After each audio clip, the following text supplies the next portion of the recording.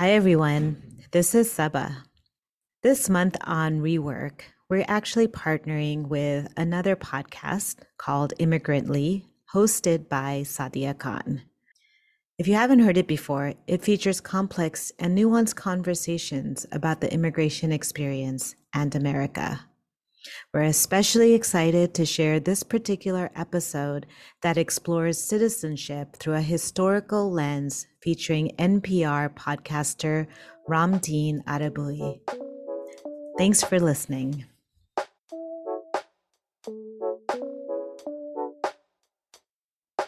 Welcome back to Immigrantly. This is your host Saadia Khan, and I am looking forward to another enlightening and fantastic episode. I hope you're all slowing it down and soaking up the sun as we come to the end of our first week of July.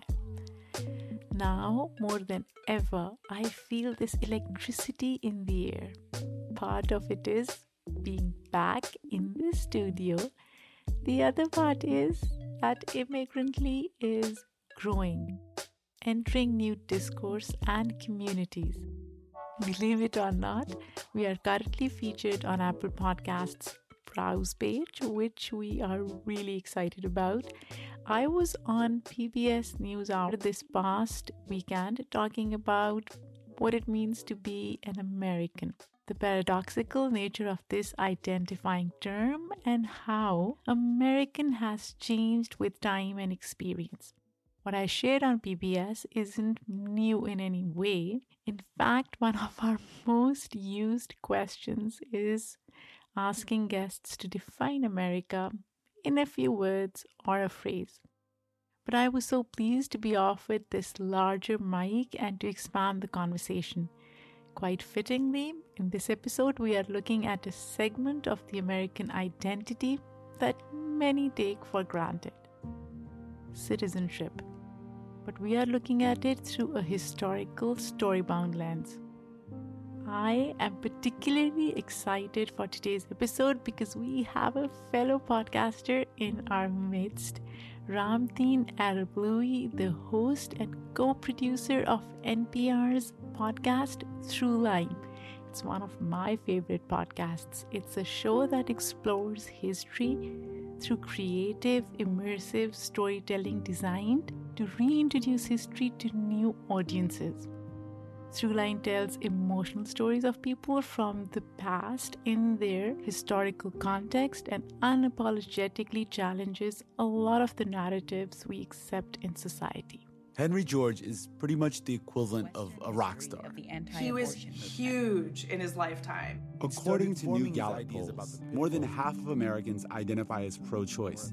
Just under 40% identify as pro-life. And 2/3 believe abortion should be legal in the first trimester of pregnancy. They took things to a new level. It happened at the annual Aryan Nations World Congress in Idaho. Throughline editor Julie Kane. There was walking in Chinatown, San Francisco, on a cool Sunday afternoon. Some of the people She's in one of the oldest Chinatowns in the world, a place where Chinese immigrants have been moving to for over Ramtin 150 embodies this years. perspective personally and professionally. Born in Iran, he immigrated to the US with his family as a child and later graduated from St. Mary's College of Maryland with a BA in psychology and history. Along with hosting and producing, Ramtin is also a trained audio engineer and has written and mixed music for many award-winning podcasts, including TED Radio Hour and Hidden Brain. I am so excited that Ramtin has generously offered his time to us to talk about an episode he reported on back in early June called By Accident of Birth. It's about the story of Wong Kim Ark, who, after returning from a trip to China in 1895, was barred from re-entering the country according to the Chinese Exclusion Act, which denied citizenship to Chinese immigrants. Though Wong had been born in the US and lived his whole life there, the agent said he was not a citizen. Wong was moved from steamer to steamer for months, but he was able to contact representatives from the Chinese 6 companies a consortium of Chinese business owners that often hired legal representation for people subject to discrimination. His subsequent legal battles culminated in the 1897 Supreme Court case, the United States versus Wong Kim Ark, a case that would forever change the path of American immigration law and play a pivotal role in the ongoing battle over who gets to be a citizen of the United States. So let's get started.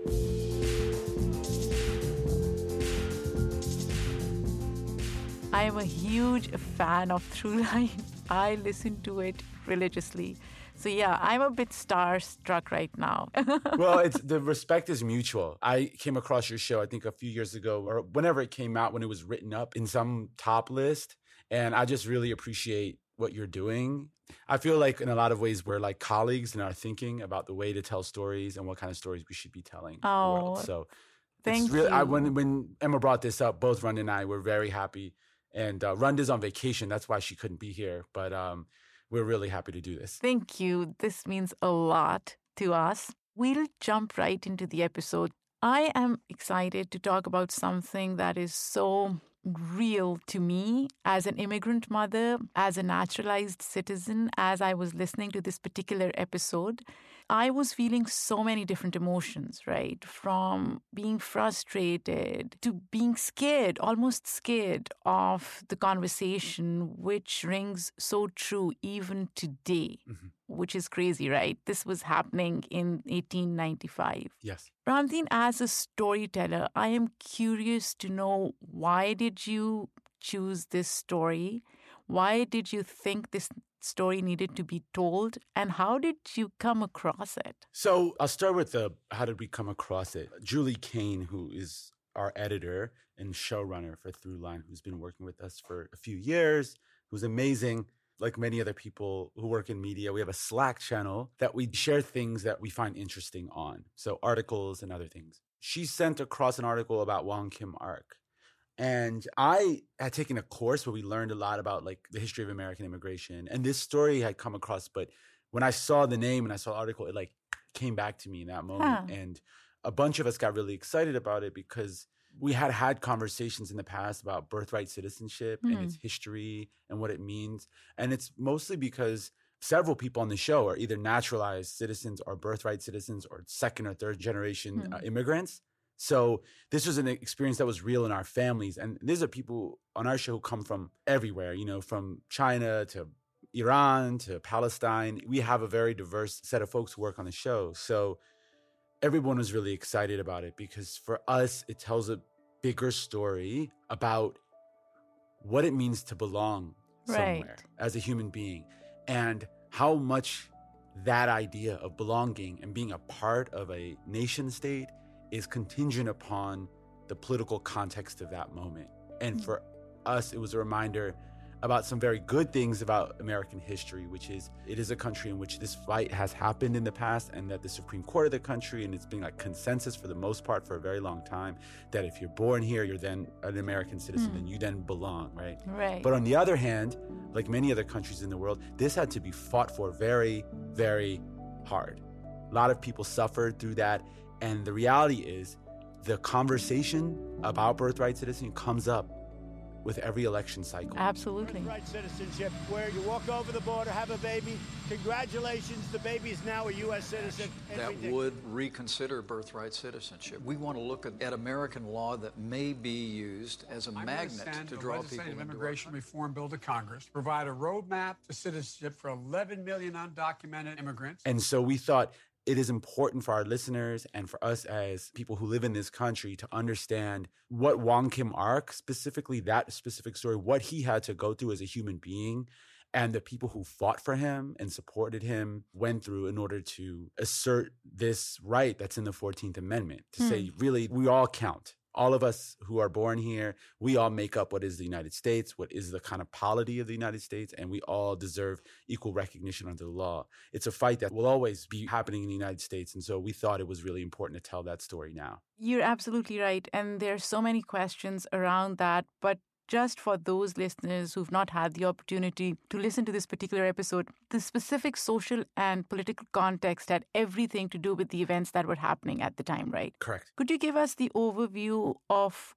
what is important to know about this time period specifically and explain the anti-Chinese sentiment that came about during the late 19th century and how Chinese Americans were othered at the time? Yes.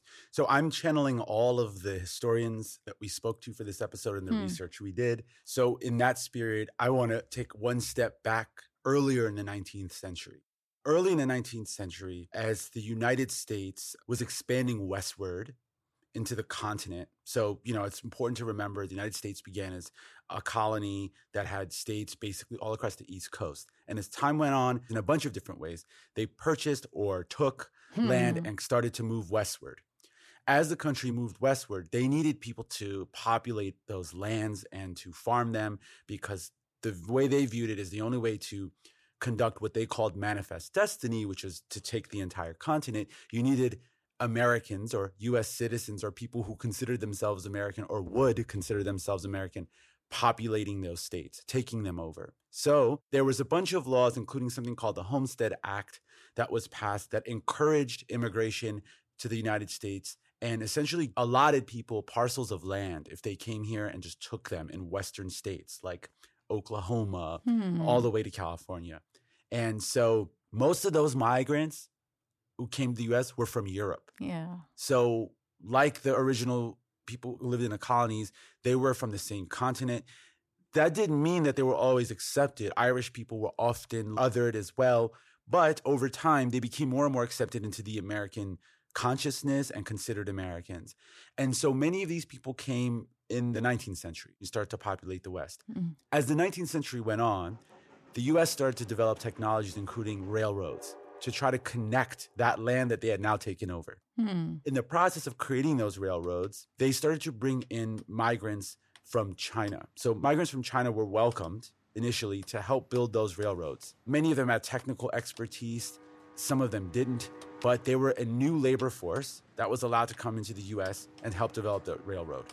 They did that work over the course of decades in the mid-19th century. But as the 19th century went on, the Civil War happens. After the Civil War, there's a period of economic recession, almost depression. As we know now, the U.S. economy was not that much different. There was booms and there was busts, depending on what economic state of the country was at the time. So as things got more difficult economically and jobs became more scarce, particularly in the Western states, many started to scapegoat Chinese Americans as the reason why there were no jobs. It's similar rhetoric we hear today about Mexican Americans and Central American migrants. And so the rhetoric was, look, these people are taking our jobs. They're not allowing us white men to find jobs. And even what's interesting, and we go into this in the episode, is even labor unions, even folks we think of as being left of center in their political leanings, Right. even they pointed to Chinese Americans and scapegoated them. So they demonized Chinese Americans in terms of economics. At the same time,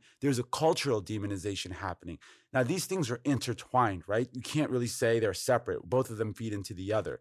But the cultural demonization was that, look, Chinese people will never be able to assimilate into this country. They'll never be able to adopt our customs and become part of the kind of American polity, the way that, let's say, Irish people or Italian people were able to. Now, there's no truth to that, right? Like we know now that many Chinese Americans, even then, had began to assimilate into the country. I mean, we'll go into it later, but even Wong Kim Ark's descendants are an example of that, right? But that was a rhetoric. So they can't assimilate. On top of that, they were pointing to Chinese women who participated in sex work.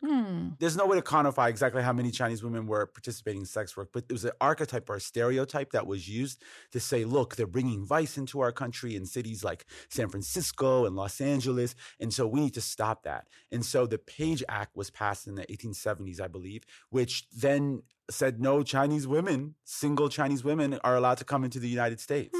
So on multiple levels, Chinese Americans were demonized at the end of the 19th century. And for the most part, historians agree, the reason for that were the economic tensions that arose in the years after the Civil War, and also the racial tensions that arose in the years after the Civil War, because suddenly non-white workers were competing with white workers for jobs. That was the reality. But the notion that it was that competition that was causing the economic depression was a very typical narrative we see in American history, where scapegoats are found for very complex economic issues. So that was the context in which Chinese people were dealing with. Now, last thing I want to say is this wasn't just like politicians saying bad things on the bully pulpit or newspapers publishing very bad things about Chinese or saying very negative things about Chinese people living in America. They did do that, but it went a step further. There was violence. Right. All throughout those years, there were violent attacks on Chinese enclaves and towns and individuals throughout the Western United States. You know, Ramtin, as you're describing the historical context of what was happening at the time, I can't help but think that the American society in general hasn't evolved in terms of its approach to immigrants, especially non-European immigrants. Why do you think that is the case if we were to bring it to the current context of what's happening in the broader social and political context? Well, I'm not sure if I completely agree that it has not evolved. And again, this is just my personal view. I think working on this episode, what I saw was an America in the late 19th century that, like today, I would say the similarities are there is always going to be xenophobia. Right. There is always going to be scapegoating of immigrants. And I think that's not just true in the United States. I think if you look all over the world, this is a problem. Ever since the birth of nation states, where it was there was a dividing line of a border and a passport and all those other concepts. And, we need to remind listeners that this is a new idea. Nation states have only really been a thing for maybe a couple hundred years. Right. In the scope of all of human history. But everywhere around the world, this is a problem. There's an inside group and an outside group that is created by this thing called the state. Now, that's always been there, and that's still there today.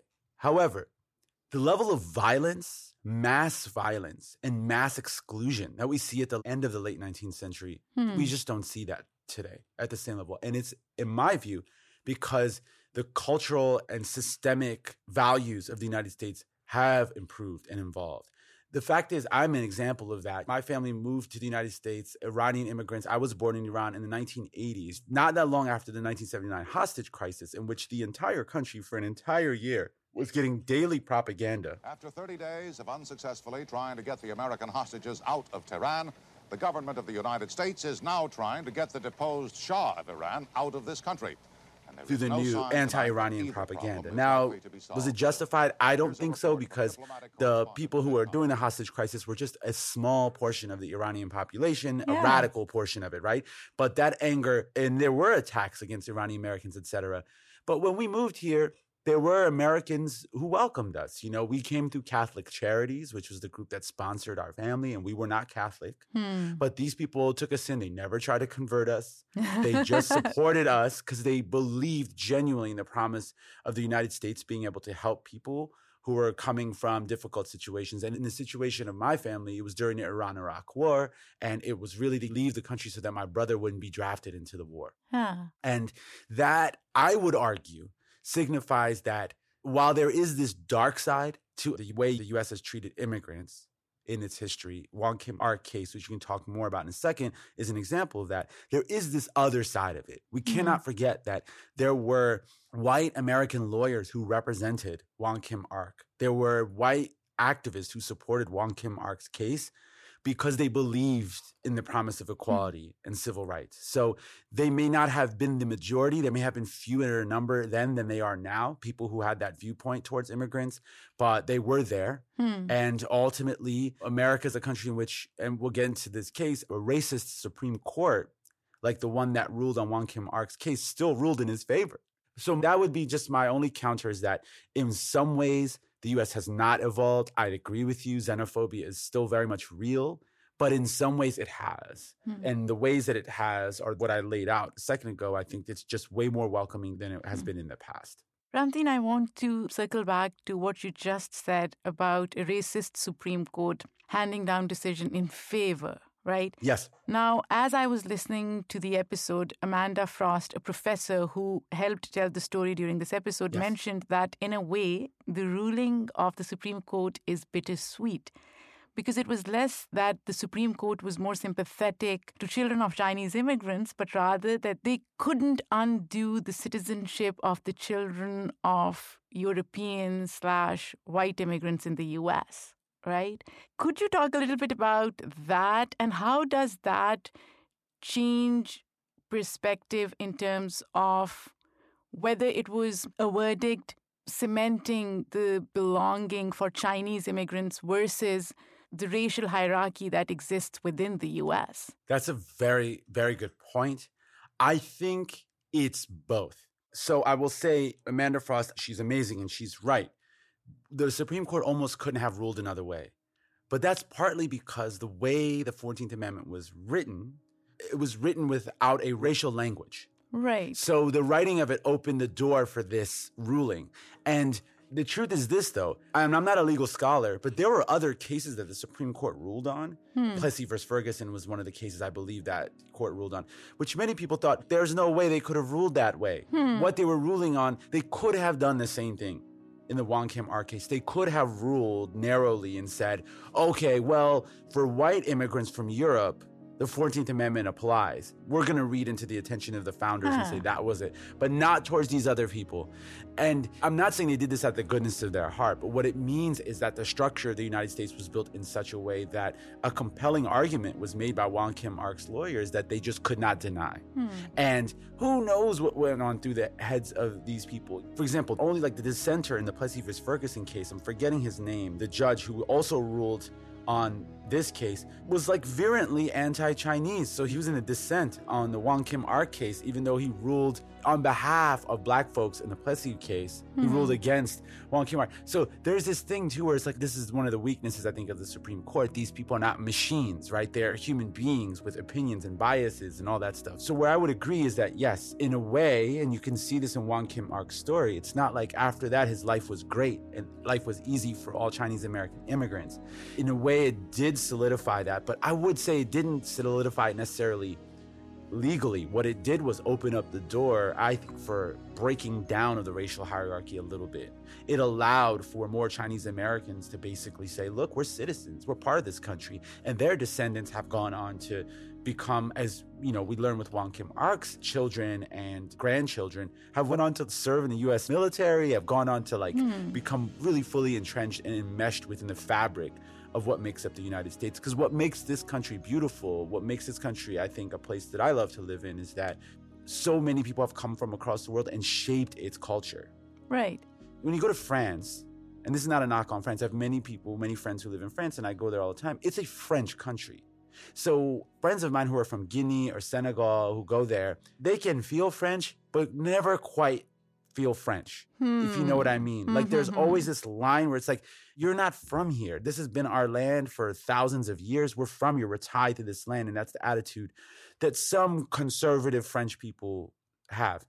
You can't really have that. That almost seems clownish when you hear kind of nativist Americans say that. When people are like, oh, it's our country, like no one can come in here, because almost no one that's here, it's not your land. Your ancestors came recently, and the only people who had been living here for thousands of years are Native Americans, Right. many of whom who are still around, of course, but they're the only people who can claim that. So there's a strength almost in that. And I think the Wong Kim Ark case opened up the doors for more people to really entrench their own identities within the larger American fabric. I love that perspective, and you're absolutely right. We bring this up quite frequently on our podcast, that anybody living in America other than Native Americans probably finds some immigrant connection in their lineage, Of course. which they tend to deny, but the fact remains, right? Talking about Wong Kim Ark's case, I want to go back to the legal protections. So, again, the court ruled in favor of his citizenship, and therefore he became legally protected under the law. But that doesn't mean, and as you mentioned, that his identity was still deemed as unwanted in many people's eyes, right? It remained like that. What were some of the feelings or some of the emotions you were feeling as you covered this story? I don't know if you drew any parallels with your own experiences as an immigrant in America. Yeah, so I think one of the reasons I wanted to do this episode, and I felt so strongly about it, is that I'm a naturalized citizen. My son is a birthright citizen. He was the first person in my family who was an American citizen because he was born here automatically. He didn't have to do any paperwork. He didn't have to go do any kind of pledge or anything like that like I had to do in the rest of my family. I became naturalized when I was a teenager. So for me, it's something very conscious and in my head. And I remember, it's a part of my identity. And I think about how it's not for him. But then I think about people had to fight and suffer for this. Right. This isn't something that was just written into the 14th Amendment and that was it. Done. Yeah. That over the generations, people had to have their citizenship and their birthright citizenship questioned over and over, and they had to fight.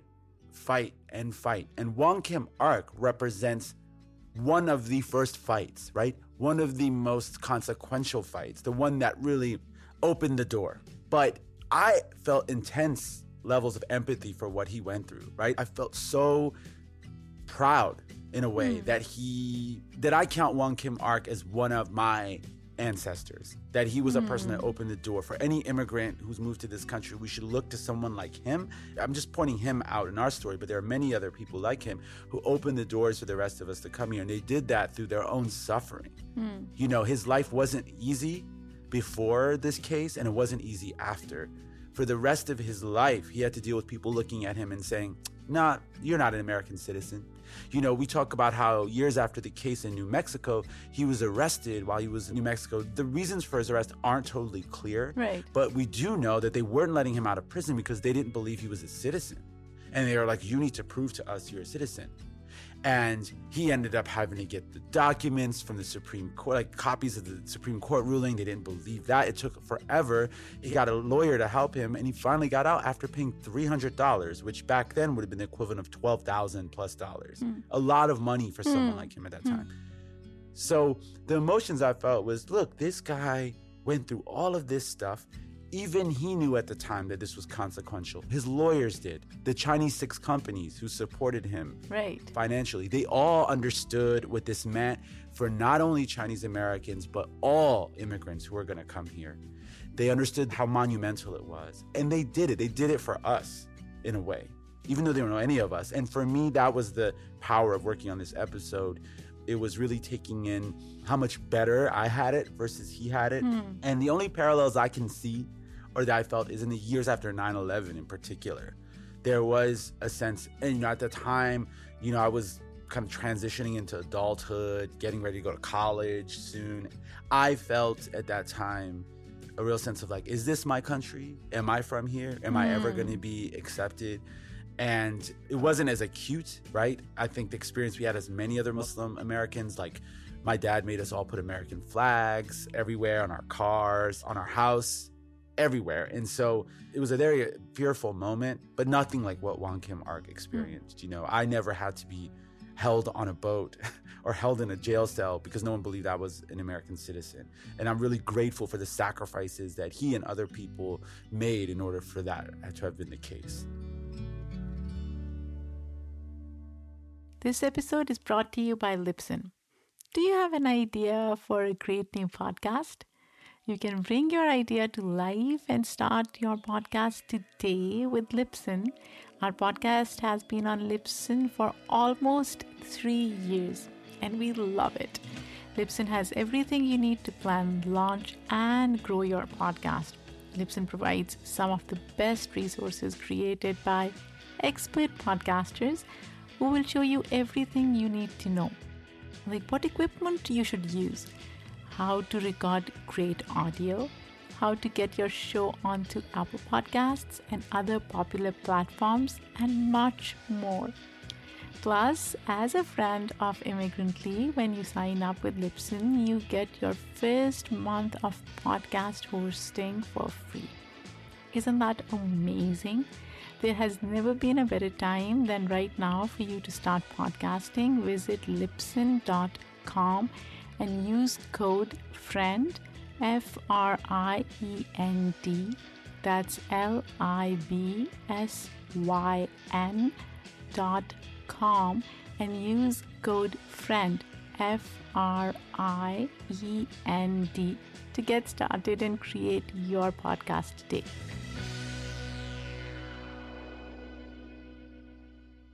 As you said, the fight continues, right? And it's tiring mentally, physically, emotionally. Every time I go to the airport and I'm pulled aside for a quote-unquote random check, it drives me crazy. As a naturalized citizen, why am I being subjected to that, right? And you know very well, it's not random. It's never random. Yeah. So my question to you is, how do we recalibrate the narrative so that we don't have to fight or justify our existence in America? As immigrants, naturalized citizens, undocumented immigrants, what is the missing piece here? It's an excellent question, one which I struggle with a lot. I'll tell you a little story. In 2014, my wife and I went to Turkey. We were dating at the time, but we went to Turkey to my cousin's wedding. My cousin lived in Iran, and like many Iranians, they go to Turkey to get married because it's more free. It's men and women can be together at the wedding, and it's much easier, etc. So anyway, we went there for a couple of weeks, and this is towards the end of like the ISIS era. If you remember, a lot of people would enter Syria through Turkey, right, who were going to fight with ISIS. And we went for the wedding, and we visited Istanbul, and we came back. And when we were coming back in France, they took me aside. I think on 2 different of our flights, they took me aside and randomly checked me.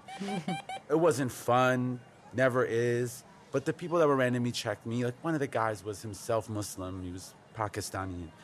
They were nice. And after it was done, my wife she's also an immigrant. She's from the Dominican Republic. She was mad. She was pissed off. She's like, how can they do that? Like, she'd only ever seen me go through that once before. And she's like, I'm just so angry on your behalf. Why aren't you more angry? And I wasn't angry. Right. I wasn't angry. I'll be honest, I wasn't. I told her, like, if I was angry about this each time, I wouldn't be able to function.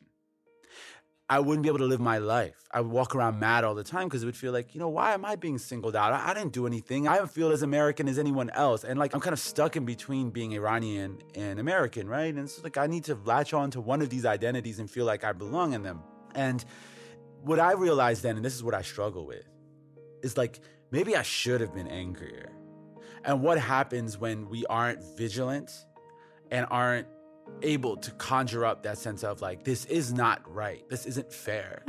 And that's what I struggle with. It's like, I live in this space where I'm like, well, I can't be mad about it all the time. And I think a lot of other people who are immigrants who go through that, particularly Muslim American immigrants from Middle Eastern countries or South Asian countries, have this struggle, right? Where you're trying to balance how you can like be productively engaged every day and not think about it too much, those moments or whatever, and not let those moments get to you too much, and how not to. And the solution that I've come to is to really accept the fact that, like, no matter how difficult that is, it's not the same thing as what other people had to go through in the past. And if anything, I should use that as fuel to make sure that, like, the stories of the kind of struggles people have gone through in the past really inform the way we think about things today. And right now, I genuinely believe the immigrant groups that are most targeted are from Central America and Mexico, from Latin America, but particularly those parts of Latin America. And you'll see in 2022 and 2024, this issue will come up again. Birthright citizenship will come up again. And it's not because of Middle Eastern or Muslim or South Asian immigrants. We're not numerous enough, I think, to have that level of impact yet. But I think it will be for economic reasons. They will point to Central and South Americans and say, look, they're taking our jobs. And I think it's important for us as immigrants to support the humanity of those other immigrants. You can have debates about what immigration should be, what legal immigration and illegal immigration, and all those discussions. Like, I'm not taking a position on those. But I will say that we can always fight back against dehumanization of people who are coming here, because they're coming here the same way Wong Kim Ark did. They're coming here the same way, or for the same reasons, people from Germany and from Italy and from Ireland did. They're coming here for a better life because this country does represent economic prosperity sometimes, or they're escaping really difficult situations. and running for their lives.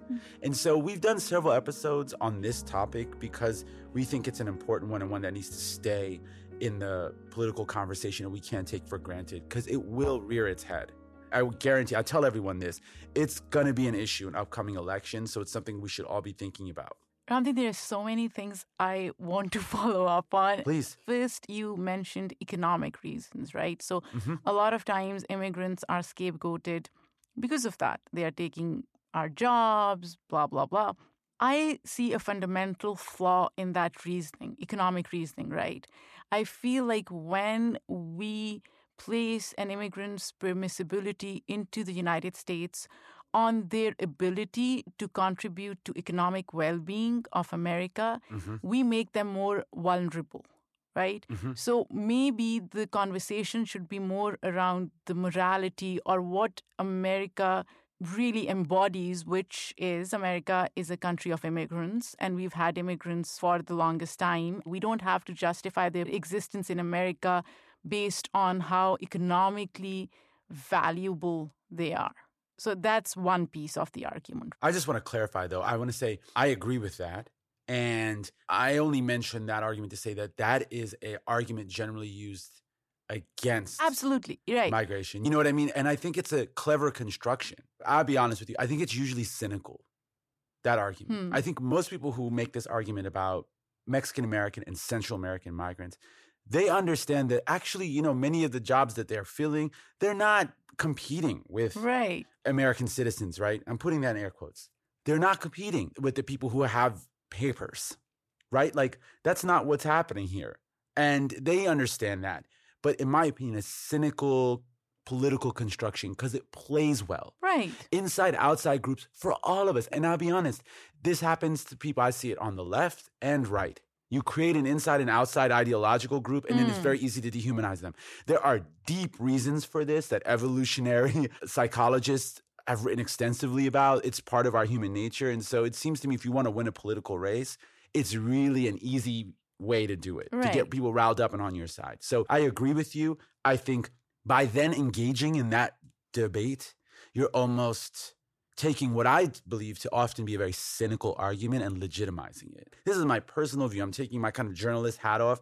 I think what can be a cynical argument by politicians when you engage to say, like, well, no, these immigrants have high-tech skills and these immigrants have this. So I agree with you on that. When you start to do that, you're almost walking into like a rhetorical trap, which seems to me to be a mistake because I genuinely don't think that the people who make that argument against migration really mean it, because I think they know that there's not really a rational argument underneath that. Absolutely. And the second part of my question is, given that we have this hyper-conservative Supreme Court and we just saw Roe versus Wade being overturned, how vulnerable, in your opinion, is birthright citizenship right now?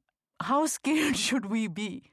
Again, this is just my opinion based on the reading. People tell me all the time that I'm being hyperbolic, but I think it is under threat. This court is very literalist, right, in the way they're interpreting the Constitution. And I think there is a universe in which they could argue that the government should have more of a right to decide who is and isn't covered under the 14th Amendment in terms of birthright citizenship. And I think where it's going to apply is if your parents came to this country undocumented, why should you then be, this is the argument they're going to make, why should you then have your citizenship recognized? Because your parents technically broke the law. And that is where they could potentially challenge it in the court. And I do think there is a possibility that the Supreme Court could rule in favor of that argument. Now, the question then becomes, if that happens, does that then open the door for further testing of who birthright citizens should apply to or not? And yeah, I genuinely believe with this court, and depending on where the political winds blow over the next 5 to 10 years, there is a serious threat to birthright citizenship in the construction that it has now, which is basically you're born here, you're a citizen, which just, again, taking my journalist hat on, which is what I think is the correct interpretation of it, which is a uniquely American, well, not completely uniquely American, is one of the positive things about Americans' immigration kind of paradigm. Right. And I do think it's, with this court and where politics are going, I do think it's under threat. And therefore, we need to really, another reason why we did this episode, people need to understand its history so they can understand like what these arguments have been in the past and what they're likely to be in the future. Yeah, and people just go vote in the midterms. Of course. So I want to circle back to Wong Kim Ark's episode, which again was such a fascinating episode. And while the story itself is so interesting, I also want to center a little on the legal side of the things and how the case went through multiple district courts until eventually it was placed in front of the Supreme Court. Supreme Court. Now, the case itself, along with many others, you mentioned a few, Plessy versus Ferguson, Brown versus Board of Education, and the one that is currently on the hot seat, Roe versus Wade, they are all predicated on the 14th Amendment, right? Mm-hmm. How familiar are you with this case's legal proceedings? Because I'm interested in knowing about the way in which Wong's case drew from either precedent or depended on it. So I'm not a legal scholar, but I'll give you an answer based on the research and the work we did on this episode. So the 14th Amendment was passed after the Civil War, and its intention was to make sure that there was equal recognition under the law for Black Americans. Right. That was it. Because at the time, the federal government realized, okay, the Civil War is over. Slavery as an institution is over in the United States. However, we have a number of states who don't want to recognize that, who don't want the actual practical application of this new legal framework in the United States to happen. So they passed the 14th Amendment and essentially more or less required it to be ratified by the states if they wanted to be part of the United States. Once that happened, it set off a series of events because for many people in southern states, they viewed this as forced on them, that this forced a new way of looking at the world on them. And frankly, maybe they have an argument there about it being forced on them because a war was fought over this. The U.S. fought to become a modern nation in which it had equal rights for all of its citizens, et cetera, under the law, right? Of course, application is different. That, you can argue that still hasn't happened. Right. But at least under the law, the Union Army fought to make that happen. There's a legal framework for it now. Exactly. And it was fought for. Like literally people died to make that happen in a bloody, horrific war. I just want to remind people that like we can have all these intellectual arguments and debates and stuff, but to make this version of the U.S. become real, people had to fight for it. Yeah. Okay, so the 14th Amendment's passed, and then even though it is pretty clear that everyone should have equal protection under the law, no one's basic rights should be violated, anyone born here is a citizen, right? All of that's very clear. It's still vague enough that you can pass laws to try to circumvent it. So you can try to create a situation where schools are segregated and you can say, you know, look, they're segregated, but they're the same, they're equal, but we don't want to go to school together. And so that comes up. Obviously, Roe versus Wade becomes a part of that. Ultimately, the Supreme Court's job is to rule whether those kinds of laws meet the standard of the 14th Amendment or do they violate them. And going back to our earlier part of our conversation, this really depends on who's on the court and what the political moment is. So when it comes to the Wong Kim Ark case, one thing we failed to talk about earlier, I'm sorry I didn't mention, is the Chinese Exclusion Act. Right. So the Chinese Exclusion Act was passed in the 1870s, I think 1872, and it was designed essentially to say that basically Chinese workers were excluded from entering the United States. So they wouldn't take American jobs. White American jobs, right? Pretty much white American jobs. And it did allow merchants to come. So let's just be clear. When the U.S. even then had deep economic ties with China, just like it does now. It needed China. It got stuff from China. Chinese workers contributed to the development of the West. Chinese merchants helped develop the western part of the United States. And so they made sure to carve out exceptions for big money.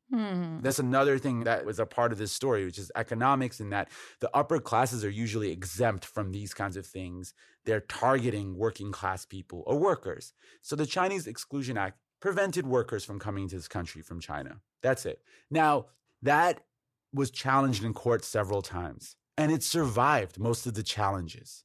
So when this case came up, the reason why the U.S. government pushed this to the Supreme Court. So let's just talk about what happened. Wong Kim Ark is prevented from coming into the country after going to visit China because something I talked about earlier, the Page Act, Chinese women weren't allowed into the United States. And because interracial marriage was very much socially and legally discouraged at the time, many Chinese men, even those who were born here, Chinese American male citizens, had to go back to China to get married, to start families. Naturally, they wanted to start families.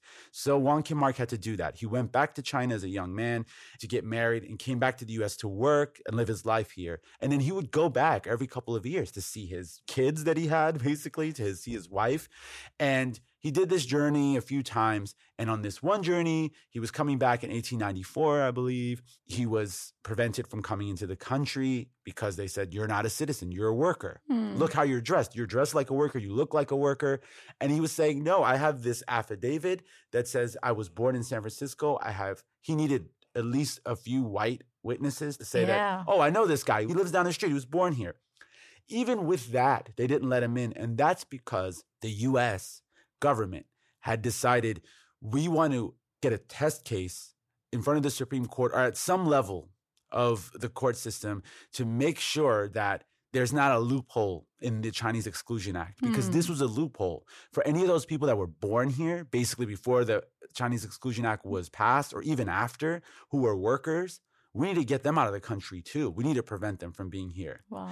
And so they brought this case. They started it really by preventing him from coming into the country. The Chinese 6 companies, which were this consortium of very rich Chinese men who owned companies based in San Francisco, they were set up to help Chinese migrants and Chinese people in the United States. They were a benevolent association, which is what it was called at the time.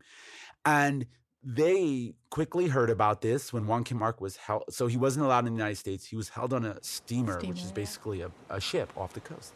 He's held on the steamer. The Chinese 6 companies have lawyers on retainer, white lawyers, white progressive lawyers on retainer, basically, to help with these cases. They hire one of those guys. They get them over there. They start to challenge Wong Kim Ark's detention. It goes all the way to the district court in California, the highest court in California. The highest court in California, after several months, eventually rules, you can't keep him on that steamer. He has legal proof that he was born in the United States. Under the 14th Amendment, as we read it, can't keep him on there. You got to let him go. So they let him go. And that's when the U.S. government got involved. So then the Solicitor General basically brings a case to say, we challenge this. We're going to appeal this up to the Supreme Court. They successfully do. And then it ends up in front of the Supreme Court. But we should note, and Amanda Frost put this very strongly, this was planned by the U.S. government. Yeah. They thought, we're going to take this to the Supreme Court. This is a friendly Supreme Court at the time to their views. Right. And they said, we're going to win, and that's it. The Chinese Exclusion Act will have all of its loopholes closed, It'll and we be won't have any more. Cemented. Exactly. Yeah. And that was why it got to the Supreme Court, and that's what they expected to happen. And the drama in the story, in the case, is that if you were looking at this from an outside as an observer, an objective observer, you would say, Wong Kim Ark's going to lose. This Supreme Court had ruled in the past against Chinese plaintiffs who were challenging the Chinese Exclusion Act. So it didn't look good. And the central legal argument is that Wong's lawyers are saying he's born here, and if you don't recognize his citizenship, then essentially you're throwing out the citizenship of all of the European migrants who've come here in the 19th century, who never got their papers, who never bothered to do that. And these people have been running for office. They've been involved in politics. They're business people. They're workers. They're at all levels of society. And if you don't recognize his citizenship and Chinese American citizenship, then you're defaulting all of theirs. That's their checkmate argument. And on the other end, this is what's fascinating. Conrad, who's the lawyer, it's the last name of the lawyer for the Solicitor General for the U.S. government, was himself, he fought in the Civil War. He was a high-ranking officer in the Confederate military. He makes the basic argument that the 14th Amendment itself is unconstitutional because it was forced on the southern states. So if you let Wong's stay, if you recognize him under this, you're essentially encouraging undesirable migration to the United States. And their central argument is that because of that, you have to rule in the government's favor and close the loophole, because if you do this, you're also basically more or less saying that the Chinese Exclusion Act is unconstitutional. You're questioning that. And we wouldn't want to do that, right? Because we all agree we want to keep Chinese people out. And that was the central argument that the government was making. You know, the irony is that Solicitor General himself was stripped of his citizenship, right? That's right. That's a fascinating part of this story, is that after the Confederacy loses the Civil War, many of these people had their citizenship taken away temporarily, but basically they were no longer citizens of the United States because they had rebelled against the U.S. So the irony is lost on him, clearly, given the arguments he was making in court. But it points to just how, I mean, if you look back at it now, the government's arguments were pretty weak legally. I'm not a lawyer, but most of the legal scholars agree. That's a weak argument, and it's the reason why ever since the Wong Kim Ark verdict, there hasn't been a viable case that has come to question birthright citizenship again, because legally it's very difficult to undermine, although it could happen. From one podcaster to another, how vital is storytelling in building democracy? Because both of us are storytellers, right? That's a great question. Oh my gosh. That's an awesome question. I'm going to write that down after this. I'm not going to steal your question, but I'm going to keep that in my mind and heart. I think from working on a history show, what I've taken away is that a lot of things we think of as permanent or as well entrenched and immovable are not immovable. Things can change in any governmental system. And democracy, of all the different ways to organize a government, is probably the most vulnerable to chaos and difficult situations. So when really bad things happen, either economically or militarily, like if events cause uncertainty and chaos in a country, democracy can always come under threat. You know, it's important to remember, like one of the things I was talking to someone the other day is about, we were talking about World War II in Japan. And I was explaining, like, in the early 20th century, Japan was a democracy. And by the mid-20th century, they had an emperor that they had convinced much of the population to believe was God. Like, everyone doesn't understand. Like, they think it's like, oh, Japan, this is just its history. They always believe the emperor was divine. That's not true. It was under a military dictatorship where sophisticated, robust propaganda was used to raise a generation of people to believe the emperor was essentially a divine figure and that the military was his hand. And I'm just saying, if we are not humble, if we do not believe that our democracy or any other system of government is not vulnerable to that level of change, so as a result, how do you further entrench the democracy? I think stories are a way of building mythology. And mythology isn't bad automatically. This is my argument. We have a modern notion in our scientific society that mythology is automatically a bad thing. But mythology teaches lessons. It imparts values. And what are myths but stories, really good stories? And ultimately, you can use truth to tell stories that impart value, widen people's perspectives. And it's that which creates a kind of armor against misinformation, against fear, uncertainty, and the very natural human instinct to move those things like fear and vulnerability to violence, to hatred, to xenophobia. And I think more than ever, people who are doing podcasting, particularly narrative-based podcasting, have a responsibility to use their platforms, in my opinion, to continue to tell stories that impart very basic values about human life, human freedom, and the fact that we all should be respected regardless of what our views are or where we're from. And I don't know how you can make a political argument against that. And frankly, I think whether you're conservative or you're progressive, these are things that we should be able to agree on. So that's the first thing. The last thing I'll say is stories are also what bind us together.